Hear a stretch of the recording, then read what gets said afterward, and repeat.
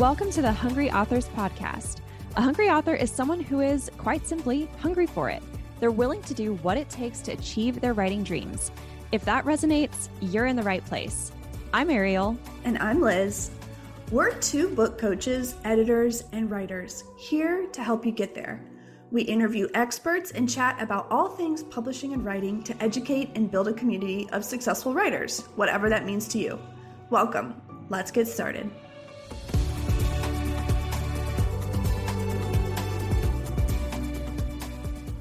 Hey guys, welcome back to the Hungry Authors Podcast. We are super psyched to have our guest Kat on today. I am actually live on mic going to abstain from saying your last name because I'm scared I'm going to say it wrong out loud. So I'm going to let her introduce herself right off the bat. Kat, please introduce yourself to our audience real quick. Sure. My last name is such a mouthful. No one can ever figure out the provenance or anything. Anyway, I'm Baab-Muguira. I'm a nonfiction writer. I read a Substack. My first book came out in 2021, and that's me. Awesome. For some background, I took a course taught by Kat in partnership with Jane Friedman not too long ago about building a platform. And you guys, if you've consumed any of our content, you know that Ariel and I talk about platform a lot and know the importance of one, but sometimes rub up against the conventional advice that you hear in the publishing world about how you have to have a minimum of 100,000 followers and, you know, numbers are what matters. And a lot of this thinking around platform that mostly rests on social media. And what I heard Kat talking about in this course that I took was basically not that. And you are a self-described person who doesn't like to be on camera and seems like doing social media stuff isn't really like your favorite thing. So just kick off this conversation. Tell me how you think about platform. Yeah, it's a big question. And I believe that it will vary from person to person, but you're right. We're on camera right now and I'm definitely not complaining. It's not, I always say like, if we were natural born for performers, we wouldn't be writers. You know, I do my best thinking and my best performance when I'm writing. And I wouldn't say I'm the person with the highest standards in the world, but it's hard for me to just go completely off the cuff. It's just not my nature. The register does not feel natural to me. And this was obviously a huge problem because when you want to publish traditionally, you often hear these things from agents, from publishers, and anyone else you're going to talk to that you need this vast platform. But I think you're right. It gets defined so narrowly just to mean social media followers. But I think if we were going to talk about it more broadly, when I think about it, it's almost like how far would you go? Like how far would you go for a Kit Kat, in this case, a book deal and a career as an author? And it turns out like I will go very far out of my comfort zone because I want it that badly. I will at least have a social media presence. I will do things on camera. I'll do public speaking, though I don't love those things. And I think it's more of like when I was coming up, getting an agent, getting a publisher, and then in the process of selling my book, I saw platform at each stage. And the interesting thing was when it matters most is when you're in the sales stage, at least in my experience. Like that is where the rubber meets the road, like anybody would guess. And when you really start seeing these efforts translate into sales or lack of sales. So for me, like at that stage, what I was working off of was like, I had this vast spreadsheet where I had put down everyone in the literary world I know, every possible podcast I might do, every possible outlet I might write for, anyone I might get in touch with to ask for favors and the rest of it. And that was essentially like a very literal platform that I was working off of, which was just a Google sheet. Wow. Okay. So when you say sales, you don't necessarily mean sales like selling to an agent or to a publisher. You mean like sales on the back end, like the book is published and now we are getting the book into readers' hands. Yeah. Absolutely. That's what it is. And it's on sale. It is publication day. You have your little launch party and then it's out in the world and you're hustling. I mean, hustling in a very real way. Wow. So Did you run into a lot of agents? Can you like tell us a little bit more about, your process? Did you get an agent, and then did the agent kind of represent you to publishers? And like, how did you kind of go about that process as someone, who at the time had a pretty small platform? Super modest platform. Even to call it a platform is maybe overstating things. I always wanted to write fiction. So I wrote 3 novels in 10 years. And at that point, I was still refusing to do the platform stuff. It didn't feel natural to me. I didn't want it. So I refused to, and I never could find an agent or a publisher. And then I started doing a lot of freelance journalism and freelance writing. And I was getting more comfortable with a public mode of speaking that just wasn't tweeting or posting pictures on Instagram. And at that point, I work in marketing full time. So I love writing headlines and subject lines and that sort of thing. So I was starting to have reasonable success with writing grabby clickbait headlines, apparently, and having articles gain some traction online. So as I was going about that, this one piece I wrote for the Millions about Edgar Allan Poe really caught fire within the literary world. It got picked up by LitHub's Daily Digest, and it was liked by a lot of prominent people in the literary world. So I thought, maybe there's a book here. And that's when I really started chasing this nonfiction book idea. I put together the proposal and I started talking to agents. And what I had to tell them about my platform at that point was like, hey, I've written for XYZ publications. I've been on XYZ podcasts. This idea has already been proven in the marketplace. You can see there's an audience for this treatment of Poe with a kind of like internet humor. So those pieces were adding up to something like platform, but even so, whereas the first agents I talked to, like the first one I signed with, who had liked my story on Twitter, that's why I approached her, she did not care about platform in the least. She just asked me if I had a website, and we went out to 16 huge imprints at once.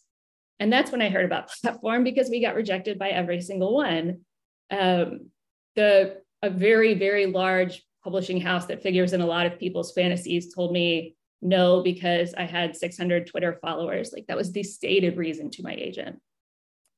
Others said, she's just another internet essayist. I have no idea how to break this out. The end result was a 16-round rejection when we thought a sale was going to be very quick and very big. So at that point, I was just kind of picking myself up off the floor and trying to figure out what it was going to take from here to seal this deal. So I switched agents. I took the idea in a more mass market direction. I put a lot of effort into at least appearing to have a Twitter presence. I continued to write pieces about it. I continued to do interviews about Poe and do some public speaking kinds of things, talking to Poe scholars, and just kind of, beating the pavement like you do when you're a journalist. And that was what we ultimately presented to publishers and helped us get over the line. Though I will say, I never got to a point where I had this humongous platform, but one way I did start to get around that was in the course of this journalism and in the course of the platform building and so on, I'd met other authors who were much bigger than me and were willing to vouch for me and give me early blurbs. And I'm pretty sure that those had a very significant role in selling the book, because before I added those, we'd been rejected by 22 imprints. And then once we did add a page of blurbs at the beginning of the proposal, we went to auction and we had 3 bidders. So it did turn things around. And it wasn't always my platform. Sometimes if you can kind of ride coattails, I think you can get further than you might otherwise. At least that's been my experience. Yeah. And one of my favorite post that you wrote I think it was in your newsletter, is how your the ultimate version of this is literally riding on Poe's coattails, basically. you know, how you're like, I never had a huge platform, but Edgar Allan Poe does. So, he's got a huge audience, even though he's been long dead, which is just, something I'm sure you didn't set out to do intentionally. That was just a natural interest of yours, but it turns out that was just this huge lever you could pull, So I want to hit on something that you talked about there that I found really fascinating in the course too. Of course, you went into all kinds of other ways to grow platform that's not social media, bylines, even like Reddit, Quora, all kinds of stuff like that. But the two things that that seem really relevant here are the bylines. I know you did a lot of course, the initial piece that gained traction and provided credibility or, proof of concept for your idea. But you'd been freelancing before, and I imagine you did a lot after, when you were actively querying and pitching. And then network building. Like these are two huge pieces of platform building, which doesn't even feel like a great term for that part of it. It's almost more like credibility is getting bylines. If you just like to write and you want to write, then write. Like the social media piece is its own thing, but also if you just want to write and you want to make author friends, that in itself is a huge asset and has this added benefit that I don't think enough writers or aspiring writers consider. That is, social media has its own credibility to it, I suppose. But when you've been published by reputable publications, somebody else has endorsed your work and your talent. And that is, and like when you get blurbs by other, known authors, that is a huge asset to editors. I mean, that's just providing, some vouching for you as an actual writer, not just how your idea or how well you know your topic, but how well you can actually write and execute. And that's hugely valuable, don't you think? I definitely think so. We almost might think of platform in just a larger sense of resume building, because being an author is very much a job. But I will say, as someone who's worked in marketing for a long time, there's actually a term for when acceptance by other people makes someone want to accept you or encourages someone to accept you. It's called social proof. It's why there are testimonials and ads. It's why, people try to present a consumer choice as a popular choice or the number one choice. It's why, retailers fight to be seen as, a beloved brand. All these things are just forms of social proof that make other people feel like, oh, this person's already been accepted. So I think bylines can really do that.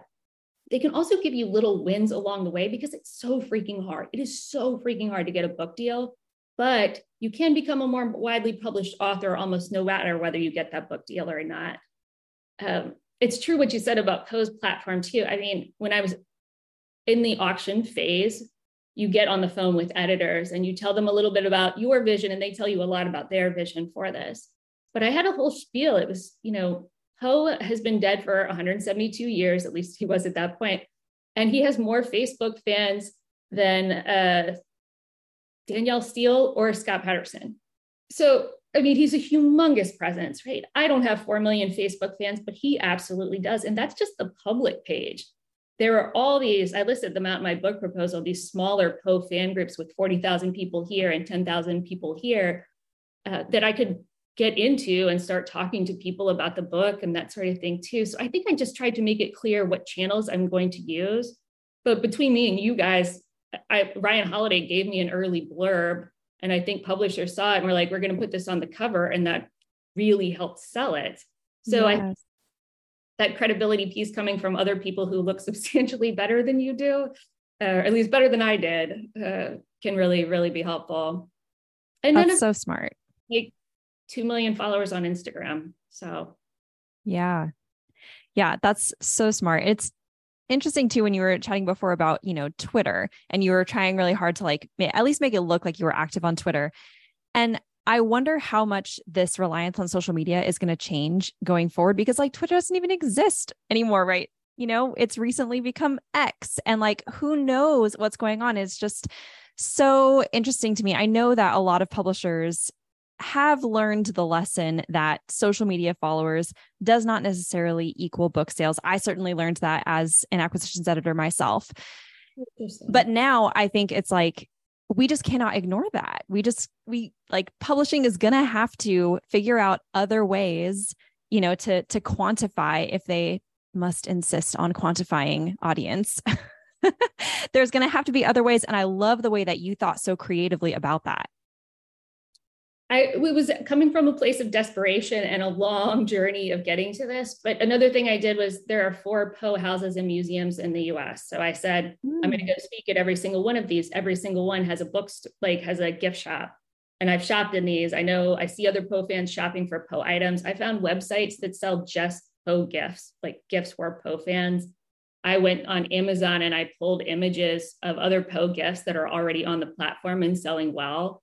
And I put those, like the screenshots in my book proposal, just to prove that there's already a huge market for this. I mean, demand has been strong for works on Poe and by Poe for 200 years. But to be clear, this was not obvious to me at the beginning. It was like an 18-month process of refining the argument. Right. Yeah. It even got me thinking about other books that I've read. Like I read this fun memoir called This Is Not a Book About Benedict Cumberbatch by Tabitha Carvin. Ariel, did you read that one? Or did I you? haven't read it, but I know what you're talking about. Yeah. It's so fun and like I want to say cute, which I don't mean to be like reductive to that author, but it's just really it's a fun book. It's as fun as like you would think it is about the title. But anyway, and I also I heard about it because I worked with Lucinda Halpern on her book that's coming out next year. She's a literary agent called Get Signed, and we talked to Tabitha's agent, her agent, and said she didn't have a platform either.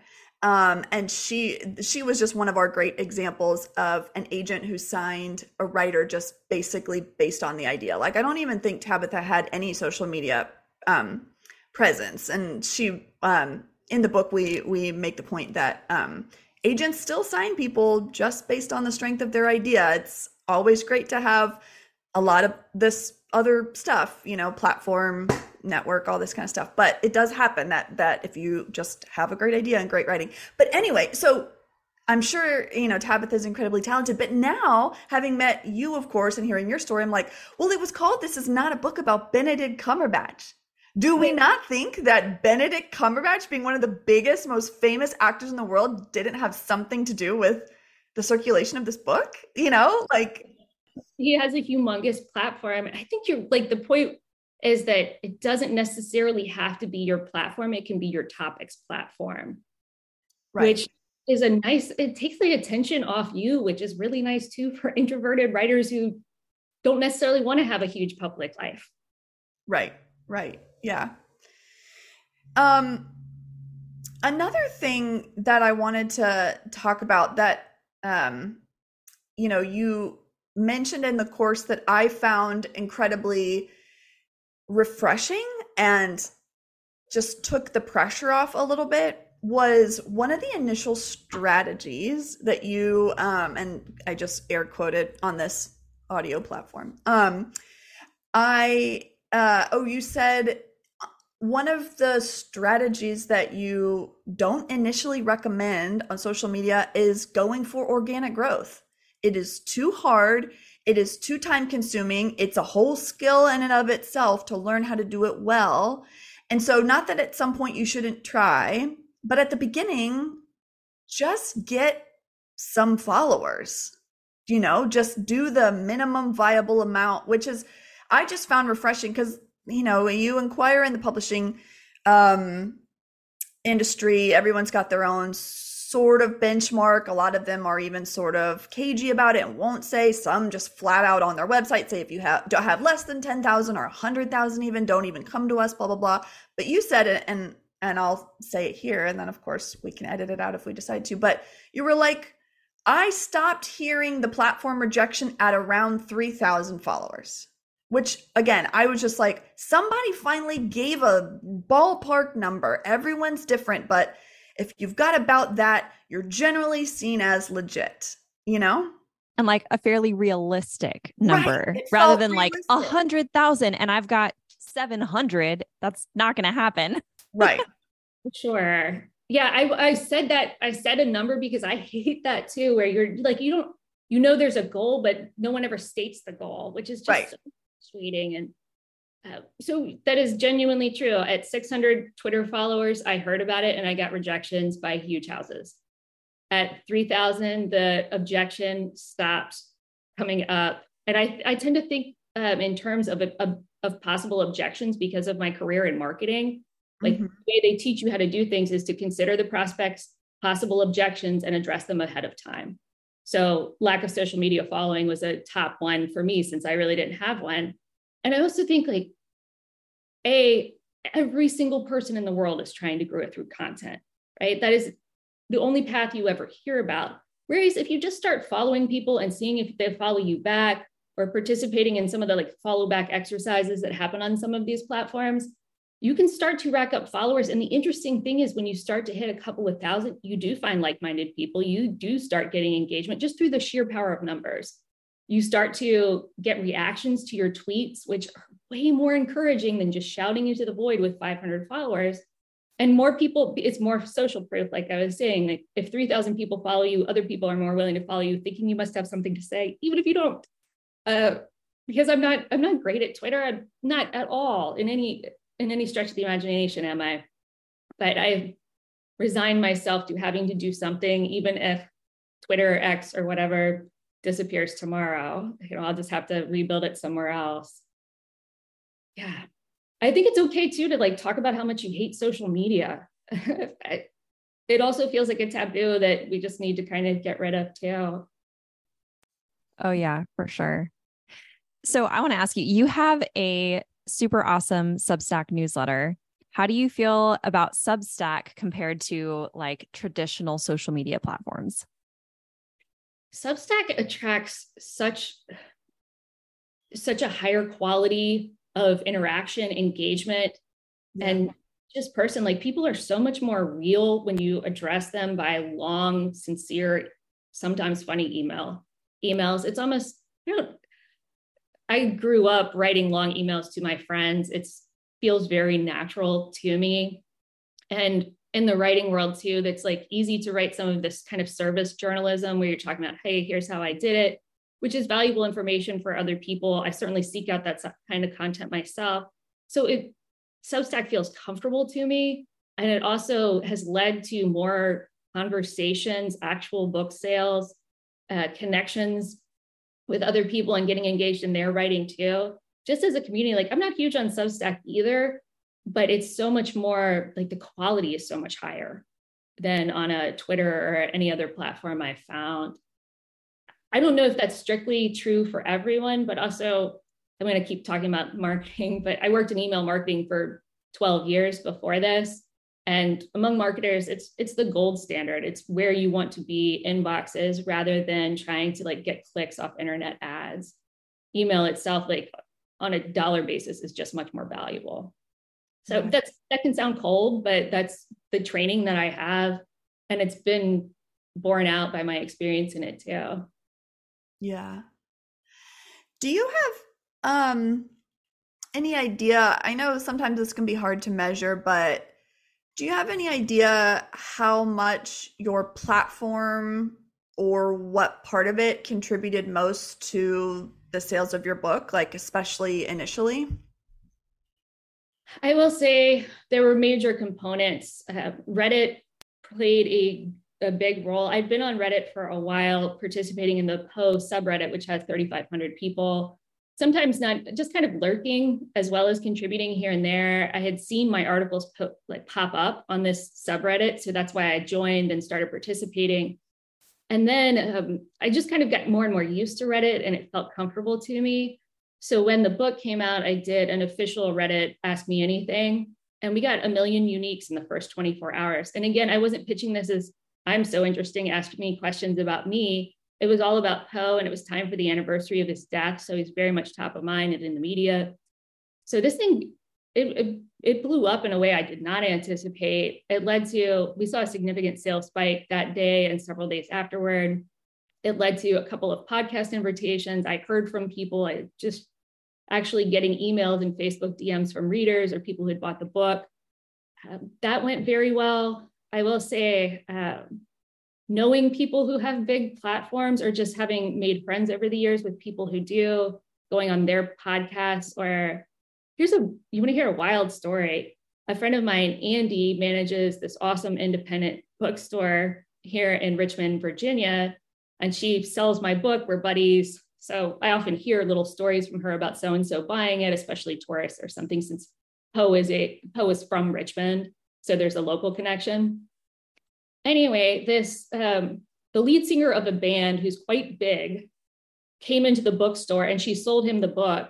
He reached out to me and ended up blurbing it, which was the wildest freaking thing, but it just came through like a literary friendship that you wouldn't expect weird payoffs. There can be, but it's kind of like when you put work into developing a network of friends, and it flows both ways, very much so.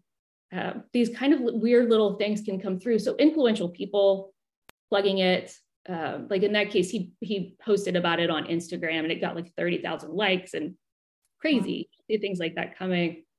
And then I just pounded the pavement on speaking at Poe events, speaking to local book clubs in a lot of church basements. And I spoke to the Daughters of the American Revolution and all sorts, and doing a lot of just bootstrapping it, I guess, and trying to get in the hands of readers. I didn't actually have much luck working in those Poe online fan groups on Facebook, even though that's one of his biggest presences in social media, in part because the groups are pretty tightly controlled.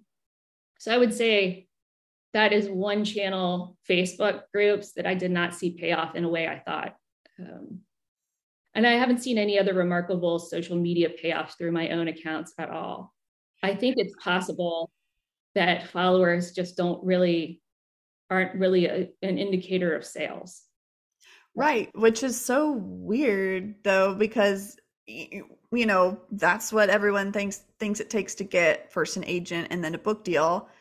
And then once you get those things, obviously you write the book, but then when it comes to sales and getting the word out, it often comes down to all kinds of different things. It just, some of this makes no sense. But I wanted to go back to okay, so networking. You talked about, like, obviously the Ryan Holiday blurb, you were on his podcast. The singer thing was basically random, but a lot of leading up to your book launch, you had a lot of notable, you had notable connections that I imagine you'd been you'd had for a while, or been authentically building for a while. Most people don't just like make best friends with Ryan Holiday like right before their book comes out. But so tell me how did you go about that, network building, finding other writers to support you, even Ryan Holiday specifically? Like, how did some of those relationships come about? Well, with Ryan Holiday, I'd been a big fan of his books on Stoicism. I love The Obstacle is the Way. And I read Perennial Seller when I was writing my book proposal, and his email address is at the back of it, and he says, reach out. So I did that. And that's how I met him. And he just turns out to be an incredibly generous, nice person. So that was, yeah. So I always say, like, cold email your heroes and see how that goes. I've had a lot of luck doing that. Just writing sincere fan emails like, hey, I love your work, and I'm not trying to get anything out of this interaction. I'm not saying we do these things simply to do that. You do it because you're a fan. But if you keep up a correspondence for long enough, in that case, he ended up reading my book proposal. In other cases, another way that I've seen this work is I had a blurb from the essayist Tim Kreider, who's probably one of my favorite living writers. He wrote We Learn Nothing, and I wrote this book because I love you. He writes for the New York Times pretty frequently, but he doesn't do social media. He doesn't respond to requests he doesn't do social media now. And he's not easy to find or contact. But I was a super reply guy on his Facebook fan page for a couple of years, just talking about, like, responding to his pieces because I genuinely love them so much. I have quoted him endlessly in my own pieces and to other people, and pushed his book on all my friends. So anyway, I genuinely just such a huge fan. And then one day he emailed me after all those comments over a period of years, like, sorry, I've been a stalker for a while, but that was another organic way. In my class for Jane, I said, try, if you're thinking of ways to network, just being somebody's reply guy who you genuinely are just a huge fan of. I think it can work. And you can also just email people. I interviewed, this sounds like a hit parade, but honestly, I'm just not covering the failures and the parts that didn't work. Two other stories come to mind.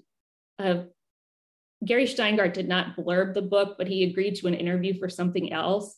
And it was just because I sent him a Facebook friend request. And, you wouldn't think somebody like that would accept it, but he did. And then another person who blurbed it had been my boss at a tiny little ad agency 10 years before, and we've been buddies since. He's a historian who's written biographies of Poe and Twain. Yes, and sometimes it's just meeting people through, I don't know, weird online channels that you're persistent about, I guess. Yeah. That seems to be like the most worthwhile use of social media, I think, for sure. And that's how we had Kate Moore, the author of The Radium Girls, on in season 1 in our podcast. I know. That's how I felt. She's like one of my favorite authors. And that's literally what happened. I was just like, I've been subscribing to her newsletter for however long, years, and just like the biggest fan, love her work, make all my friends read her books. And one day I was like, I'm just going to like try reaching out. And I did. And all I wanted to do was just like tell her I'm obsessed with The Radium Girls. And we just kind of struck up with this correspondence. And then she came on our podcast. Just like incredible. It's amazing that people, I'm such a fan of hers too now. I feel like I should write her an email. Authors love to get that stuff for very understandable reasons. This is such a lonely profession.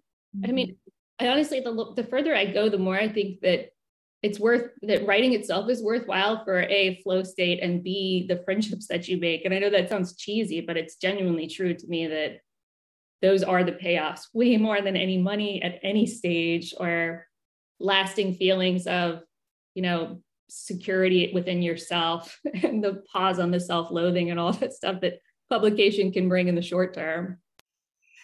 Yeah, exactly. And I mean, it sounds so simple, but authors are just people too who also get, like dopamine hits from comments to their Instagram stories, like especially you can go looking for your favorite authors, and sometimes on certain platforms they are huge and have a lot, but not often across every single one. So like, if there's a platform where they post regularly, but their Instagram posts only get 10 to 12 comments, if you comment, it will probably be seen, because they don't get that many. If there's hundreds, maybe it's less likely. But I love, this idea of being like a reply guy and just acting like a normal person who likes somebody's stuff and telling them. I mean, that's what, never underestimate that authors and writers create things because they want people to like it and engage with it. And if you do that,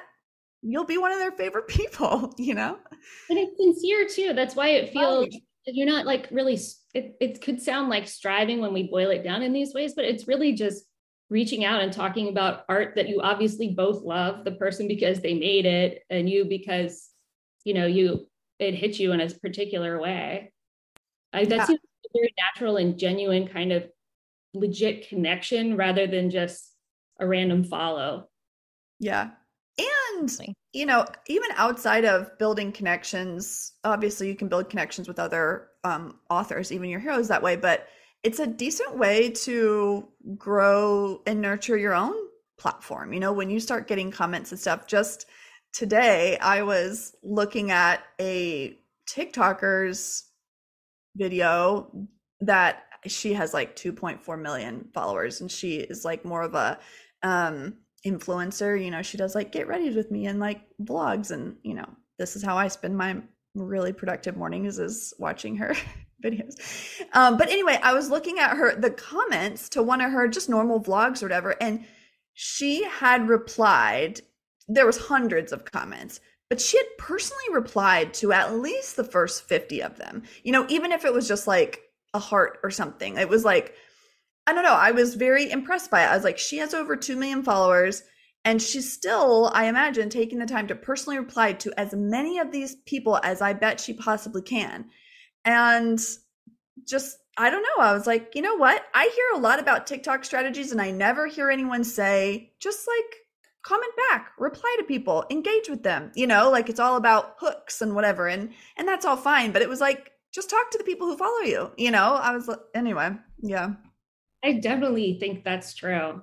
Truly, another, now that we're speaking about it, I've kind of, the whole path for me, I've almost made content out of my insecurities and failures along the way, because it feels like something that I want to talk about anyway. And it's also, I've just noticed, like, it's easier to connect with people when you're leading with here's my overwhelming feeling of failure for the last 10 years. Anyway, I was doing a local writers thing, and I started talking about how I'd been worried during the publishing process. Like, I didn't go to Harvard. I went to the University of South Carolina, which I loved, right?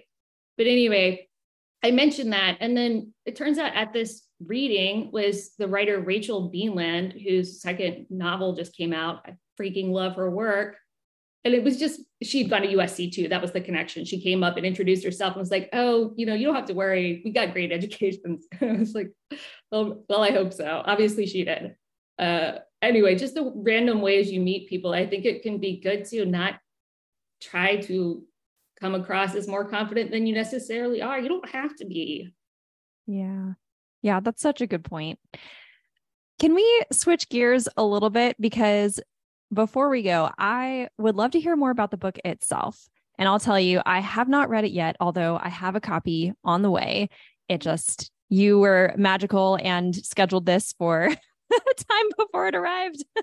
Otherwise, I would have looked at it already.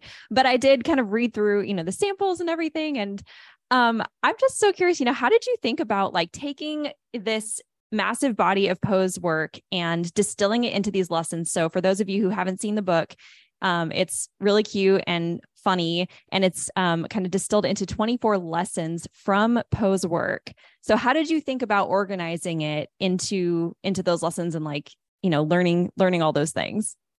This was a long kind of stumbling process. When I was saying, all right, so I wrote novels for 10 years and I couldn't get anywhere. And I fell into this terrible depression, and I started reading Poe for the first time since I was a little kid. So I read him as a little kid. I grew up in Richmond. Every little kid in Richmond reads him. Anyway, though I hadn't thought of him in years, but at this moment when I was in a really dark place, I'm like, you know what? I want to read stories about torture and getting sucked into whirlpools. As you do. It was tremendously comforting in a way I didn't expect, but maybe that was what my intuition was telling me. And I went down a rabbit hole with him, which was helpful. You guys know well yourselves, I'm sure. You have to be so obsessed to write nonfiction, I think. But in this case, I gulped it down. Like his works in the Library of America editions are probably 2,000 pages altogether, like tissue thin little Bible pages. And I tore through the biographies too. Poe biography is a sprawling universe. I mean, there are 12 to 18 major Poe biographies probably. And anyway, it's a vast universe unto itself. But I tore through it because I was just in this obsessive place where I found it was helping me with this, just rampant depression at the time. So that's where the idea came from. And I found mostly that reading about his life and how awful it was, he lost everyone he ever loved. His career did not go the way he hoped it would. He was desperately poor. His greatest career dream to own his own magazine never worked out. He was sneered at by critics in his day and smeared by his biographer even after his death. And the weirdly hopeful message of that, or at least that I saw when I was in that place, is just, wow, he kept trying. And look what he produced, a body of work that is still so famous and so beloved nearly 200 years later. So for all his suffering, he put in the work and it did pay off in the way I think he knew it could, which is a tremendously encouraging message for writers, even if you're not a genius on Poe's level. It's an example that's really heartening. So I was trying to recreate that experience of reading the biographies and the autobiographical interpretations or links with the stories and poems themselves, like what was going on in his life when he wrote The Raven and so on. So I ended up writing the book. So it's almost like a biography of Poe with comments about his work as they came out during the course of his life, and then distilling like kind of sarcastic, kind of satirical, but also sincere lessons out of each. because Poe did everything wrong and it worked out so spectacularly well. So I think if you feel like a screw up yourself, and I do a lot of the time, it can make you feel better. And it's also just kind of a funny inversion of typical self-help about thinking positively, et cetera, et cetera, et cetera. Mm, that's so cool. Are there any like memoir pieces? Like, do you kind of share about your own, journey through some of those emotions? I'm just curious. You'll see it in the introduction and in the coda. Okay. Initially, when I first sold the project, it was way more of a memoir of reading Poe at this place in my life. And that's when I was hearing those comments like, I don't know how to break this out. She's just another person writing essays on the internet, which isn't untrue. So I ended up making it more and more about him as I looked to sell the project. And that ended up being such a gift because after a certain point, I didn't want to linger on this episode in my life. It was just so dark. It was Yeah. way more fun to take it in a mainstream direction. And now, I mean, it's in the humor section in Barnes and Noble. And the fact that it went in a happy and fun direction, I think was the absolute best possible outcome, even though that only came about after getting rejected so many times. That's so interesting because we hear from a lot of authors, a lot of memoir authors, particularly, who get told by agents and publishers, oh, if you made this into a self-help book, maybe we could do something with it. But because it's a memoir, we are just not interested. You have to be a celebrity, you have to blah, blah, blah, all the things. And so that often to a lot of authors feels discouraging. Like my story's not good enough. I'm not good, and all of those terrible things, at which point they should read your book. But for you, like that actually worked out and made it better. So I'm just curious for a lot of our, authors listening, sometimes that advice is good. Sometimes it's the right advice you need. Yeah, people, the more prestigious a category is, the less opportunity there is in it, probably. Everybody wants to write literary fiction, wants to write a brilliant genius novel that wins a Nobel. Thousands and thousands, tens of people competing for that. But not everybody aspires to write self-help. So there's more opportunity in the category because it's not prestigious. It's also a category I've interacted with. I've read a lot of self-help books. And I'm comfortable with that. I know some self-help authors. I think they're very smart and cool. Part of like getting to a place of making it into a self-help book was just making myself laugh and joking around with my friends. All the puns are now still in the book, but like the power of positive thinking, the purpose-driven life. As we were joking about these things and just punning endlessly, those ended up going into the book of like, this is the approach. Yeah, the power of positive thinking, to invert those old tropes from self-help that I think a lot of people are rightly critical of, right? Where it kind of puts too much pressure on individuals, ignores systemic things, blah, blah, blah, blah, blah. Yeah, that's so funny. And I mean, a great lesson too, in just like being yourself and kind of letting your natural humor, letting your natural personality, go into your book, and people will be drawn to that. People want the authenticity. So I love that. I think so. And maybe like, I don't know, maybe it could be the case for other people that they're just more comfortable writing about themselves, in which case that's totally fine. But I've found it to be such a gift to not have it be about me, the entire book, that is. Yeah. And it sounds good.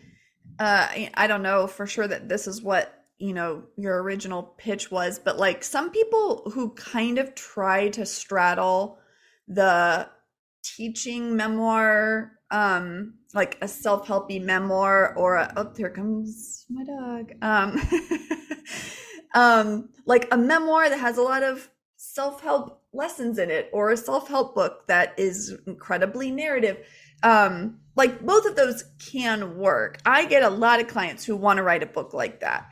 But when you just like veer stronger into one genre than the other, like just stay okay, I'm staying out of memoir. I am going to write, not that you can't include stories from your own life, but you decide to go to like really just commit to one genre and not try to kind of straddle two. Yeah, it can be really great. And when experienced like editors and authors, agents give you that feedback, it's usually valuable. For sure. I definitely heard it and it helped push me harder in a direction. So that's kind of where it started to come from. It was outside pressure as well. I found one thing that seems to have worked well was just telling in my book proposal, I'm very clear about where I think it's going to fit in the store. And it's kind of like something that's said in marketing, like, don't make me think, just present to me or present a considered opinion. I think that can be helpful too. I was saying in the beginning, it's either in the humor section. I guess it could be self-help, but it's more of like a humorous self-help title. Well, and I happen to know because I read your query letter that is posted online for, if anybody wants to go looking for it, I'm sure they could find it pretty easily. And your Substack or website, or just, probably Google your name plus query letter. But you did a great job of expressing that through comp titles, which we have a whole episode about last season. It was one of our most popular episodes about all the ways to use comp titles. Most people just think of them in terms of, like but different. Here's how it's, there's the crossover on, in that terms. In those terms, people don't always think of them in terms of the query letter and just description of your book. And you actually comped it to "You Are Badass" by Jen Sincero. Obviously in combination. What was the other one? Alonda Botton's "How Proust Can Change Your Life." Right. Yeah. But then it was that mixed with "You Are Badass," which, and the publisher of "You Are a Badass" is who bought it.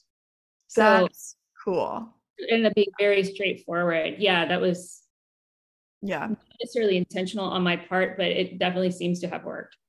Yeah, but it's just a brilliant example of, instead of saying it's going to be funny and sarcastic and whatever, not that you can't spell it out so clearly, but just by saying it will have the vibes of, you are badass. Not, those are my words, not the way that you put it in the letter, but anyone who's read that book, anyone who's in the industry, because it's like, this mega bestseller kind of category buster, they know exactly what you mean. All you have to say is that. You don't have to say, go into like lines and lines of describing your voice and whatever. Anyway, that was just a great example of that. And if you want to hear us talk a lot more about that, go back and listen to the comps episode, because we Ariel, anything else? No, Kat, where can people find you? I mean, we've mentioned your Substack and your website. Where do you like to best interact with people? I love Substack, and I will usually subscribe back if people find me there. I'm on Twitter. I'm not that interesting on Twitter, but I'd love to meet people there too. And you can find me on my website. I have my email address prominently listed because I do love hearing from people. And I'm not hard to find. There's only one version of this last name, apparently. Are you working on another book?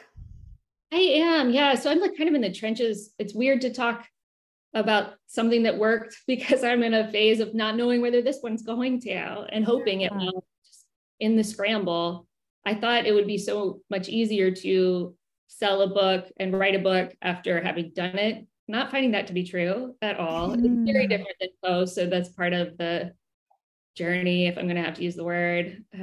Yeah. Is it about another dead sad guy? I wish. I wanted to write a book about Mary Shelley for a hot minute there, but I just decided to try and do the same thing again. No, this one's about TV and fandoms. I've been really getting into notions of. I've come to believe that fandoms are like an incredibly important force in American life and Western life. So I've been down the rabbit hole of fan cultures and so on. So it's kind of in that vein. Oh, cool. Yeah. We'll have to have you back That's to talk amazing. about that too, because that sounds really interesting. I think for especially nonfiction, fiction too, fandoms can be a humongous opportunity. Like, so Poe has this huge fandom, but he's hardly the one. You can write books on topics which have large fandoms, and all of a sudden you've got an audience. Like the Benedict Cumberbatch book, which I'm really going to have to find. Super exciting. Please let us know how that goes, because we'd love to hear more about this journey, especially like just the second time around, what's different with a very different kind of book. So Yeah, I'm sure I'll have plenty to say. Hopefully I get to finish up talking about it. So Cool. Well, thank you so much. Thanks for being part of the Hungry Authors community. If you like this episode, could you do us a huge favor? Head on over to Apple Podcasts and leave us a review. We would so appreciate it. You can also follow us on Instagram at Hungry Authors or hungryauthors.com, our website, to get more information about our masterclasses and upcoming episodes. Remember that you have a story and a message worth publishing, and if you've got the hunger, you can make it happen.